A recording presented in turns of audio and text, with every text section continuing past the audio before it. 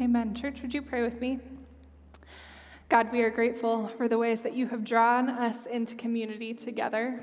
We thank you for the picture this morning in baptism and in new membership of the ways that you are calling people into community to be formed into the likeness of Jesus. And so, God, I pray that as we engage your word this morning, as we continue in worship together, would you keep giving us that end, that we might be people who look more and more like Jesus. In your name, amen. Well, good morning. My name is Sarah Nielsen. I'm the adult discipleship pastor here at the Bridge. And I'm trying something different this morning because we have been talking for a while now about the book of Acts, and we have been talking the last couple weeks about ways that our church community has been living into some of the characteristics of the book of Acts. And I will tell you a secret. Every time before now that I have gotten up here to preach, I have preached from a manuscript. I have known exactly what I was going to say. It was all perfectly, beautifully constructed. And I was much more comfortable up here talking to you because I knew exactly what was going to happen. Today, I promised to keep this short, but today I am not preaching from a manuscript. And part of that is because I want you to hear from my heart how deeply I am passionate about this topic that we are talking about today and how much I just genuinely want to invite you into a next step. And so I'm just going to talk a little bit from my heart about that. I am the discipleship pastor, so part of what my role is at this church is to think about how we are a community that is formed into the likeness of Jesus together. That's the heart of discipleship, the heart of formation, is looking more and more like Jesus. And so before I get too deep into talking about how we're doing that at the Bridge today, I want to introduce you to two people first. So their picture is going to be on the screen here in a second. These are two of my best friends, okay? This is Carrie and Alex. The picture on your right is Halloween, where we had just recently read the book Moby Dick, and we decided that we were going to dress up as Moby Dick characters for Halloween. So now you know that we are both a little nerdy, but also kind of fun about it. That's, I think, a good introduction to, as we talk about ways that community is formational this morning.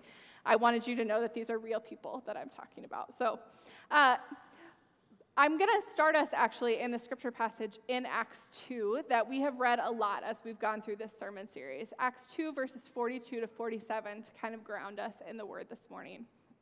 And it says this: "They devoted themselves to the apostles' teaching and to fellowship, to the breaking of bread and to prayer. Everyone was filled with awe at the many wonders and signs performed by the apostles. All the believers were together and had everything in common. They sold property and possessions to give to anyone who had need. Every day they continued to meet together in the temple courts. They broke bread in their homes, and they ate together with glad and sincere hearts, praising God and enjoying the favor of all the people. And the Lord added to their number daily those who were being saved." This is the word of the Lord. Thanks be to God.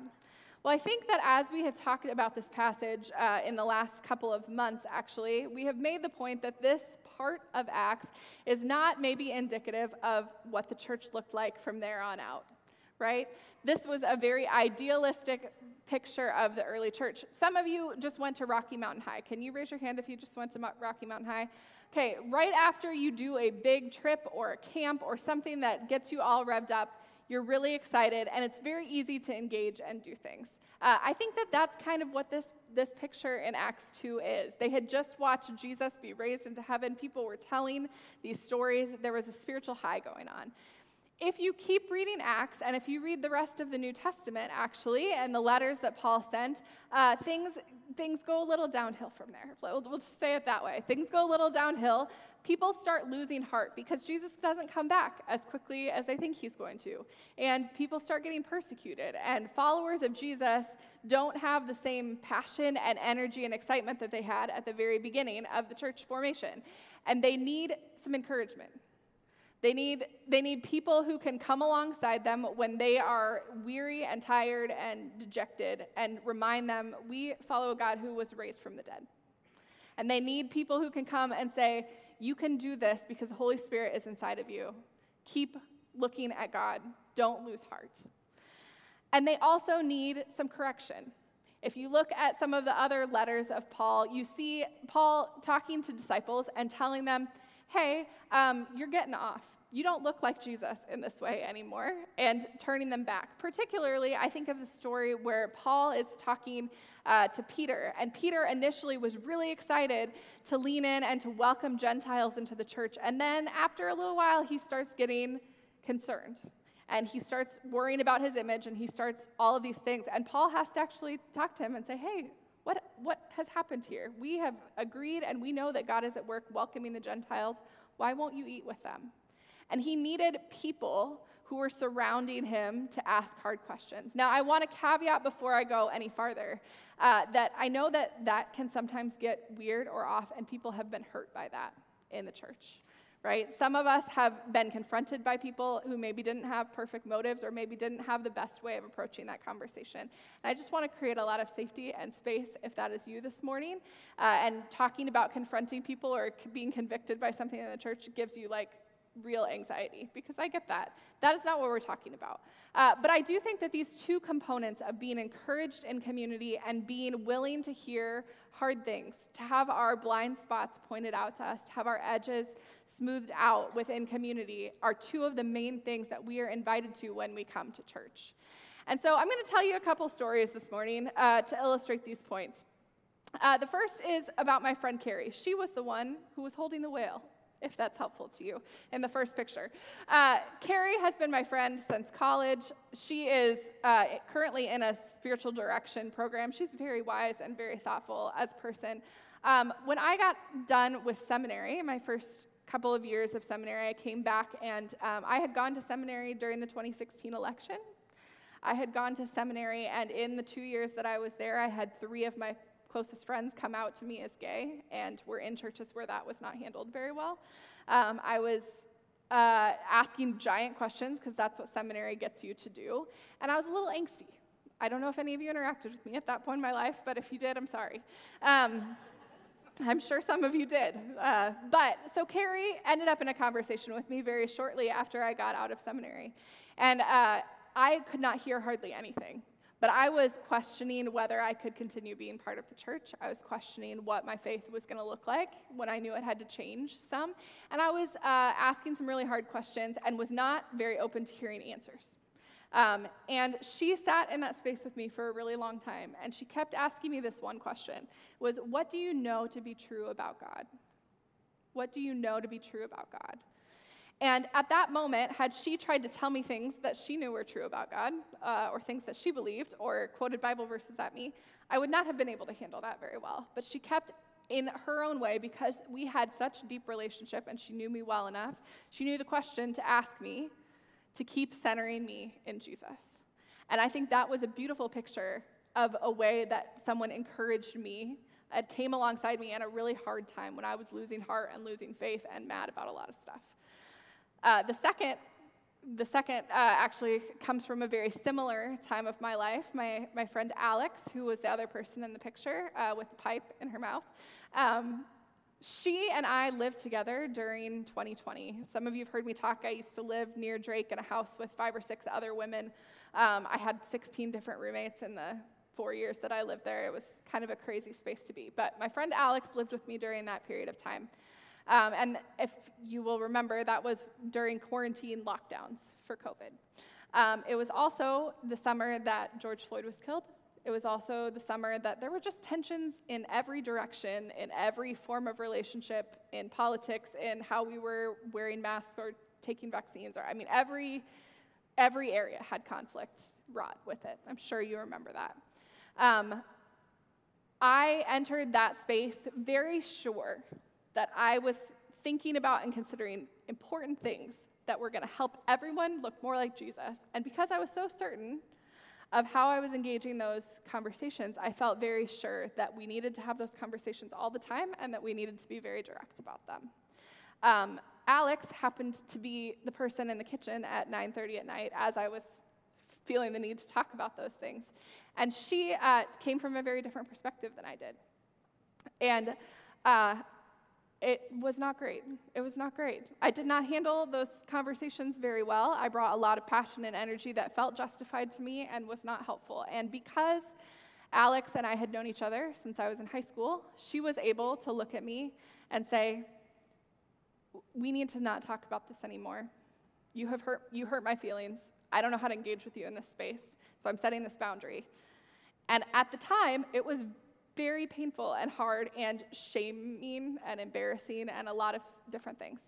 But a couple days later, the Holy Spirit moved through that and made me realize these are really important things. I don't get to not talk about them because I do think that they are important, but the way that I show up in these spaces needs to change. And the way that I engage community needs to change. And that happened because I had someone in my life who had enough relationship and trust, and that I trusted would speak things in love, that was able to have that conversation with me, and I was able to hear it. And I think that that's what we're called to do in church.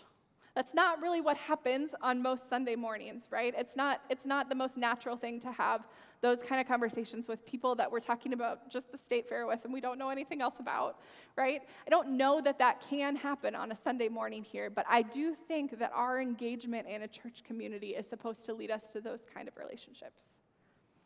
They are supposed to be places where we can be really honest when we need encouragement. And they're supposed to be places when we're mad or when we're asking questions, we have someone that can find a way to point us back to Jesus. And we need people who can help us see our blind spots and our rough edges. And so I'm going to invite you, this fall, we are doing something that we have not done before. Many of you maybe have been in a small group in the church in the past. Small groups are great places to start forming these kind of relationships, but often they're too big. They're small, but they're too big for these kind of conversations as well. And so this past year, we invited a number of people in our congregation to engage something called triads, which is, it's 3 people for 2 hours once a month. But the intention of these groups from the get-go is to develop these kind of relationships where we know about the things that are going on in each other's lives, not just the things on the surface, but the things that are hard and the things that are really exciting, the things that we're hoping for. There's spaces where we are forming those kind of relationships intentionally and developing them so that when we need encouragement or we need spaces that people can speak true things to us that's hard to hear in love, we will have those people. So we piloted that with 7 different groups of individuals this past year. We had a lot of great stories from that time. I had the privilege to get to sit in on every triad once this spring and to hear about the ways that whether they were people who had been friends for a long time and were just taking the next step of intentionality in their relationships, or whether they were people who were like, I don't really know you, but I'd like to get to know you, and let's just dive in. I got to hear beautiful stories of support and love and meals shared and real conversations happening in ways that they haven't been able to happen in other places in the church. And so we're going to have sign-ups and information meetings about these groups this fall. We have a lot of other classes and types of events happening this fall as well if you're looking for an on-ramp to relationship and community. But I would really encourage you to think about and start praying about if there are people that you know who you think you might want to take a step deeper in relationship with, so that you have people when you get to those spaces that you can't hold hope for yourself, or you need spaces where you know that something is off and you know that you need someone to help you find your way back to looking like Jesus. I'm going to invite actually John Sickink up now to talk about this a little bit. John is actually the person who suggested that we try triads, and he has been meeting with a triad for a little bit. He's going to talk about why it might be a good idea. Thank you. One of my personal goals is to live and love like Jesus. Now, that's a pretty big goal, and I go back to the Matthew 28, where Jesus said, go and make disciples. And I figured if you're going to go make disciples, you better be one yourself. And to be one yourself, you better get to know Jesus better. And so what a better way to be able to hold yourself accountable in your walk than to sit around a table with 2 other people looking you right in the face, and you're sharing your own personal journey on how you're doing personally in your walk with Jesus, with sharing, studying the Bible, prayer time, with your family life, and your interactions with other people. And so, as a result of that, I encourage you that we have very few settings of where we can really sit and have that kind of conversation But I have that experience for 2 hours every month when I sit around a table having two people look me in the eye and ask the questions of how I'm doing in my journey, and I can vice versa do that as they walk in their journey. Thank you, John. And John, John's awesome. So if you don't actually know John, you should talk to him later. But he and Marshall and Farhad have been meeting, and they didn't know each other very well, all three of them, when they started this triad. And I think it has been a really good and encouraging space. They just decided that they were going to continue meeting throughout this year because it has been a really formational space for them. And so I would encourage you. I'm going to come back to what I prayed and what I said at the beginning.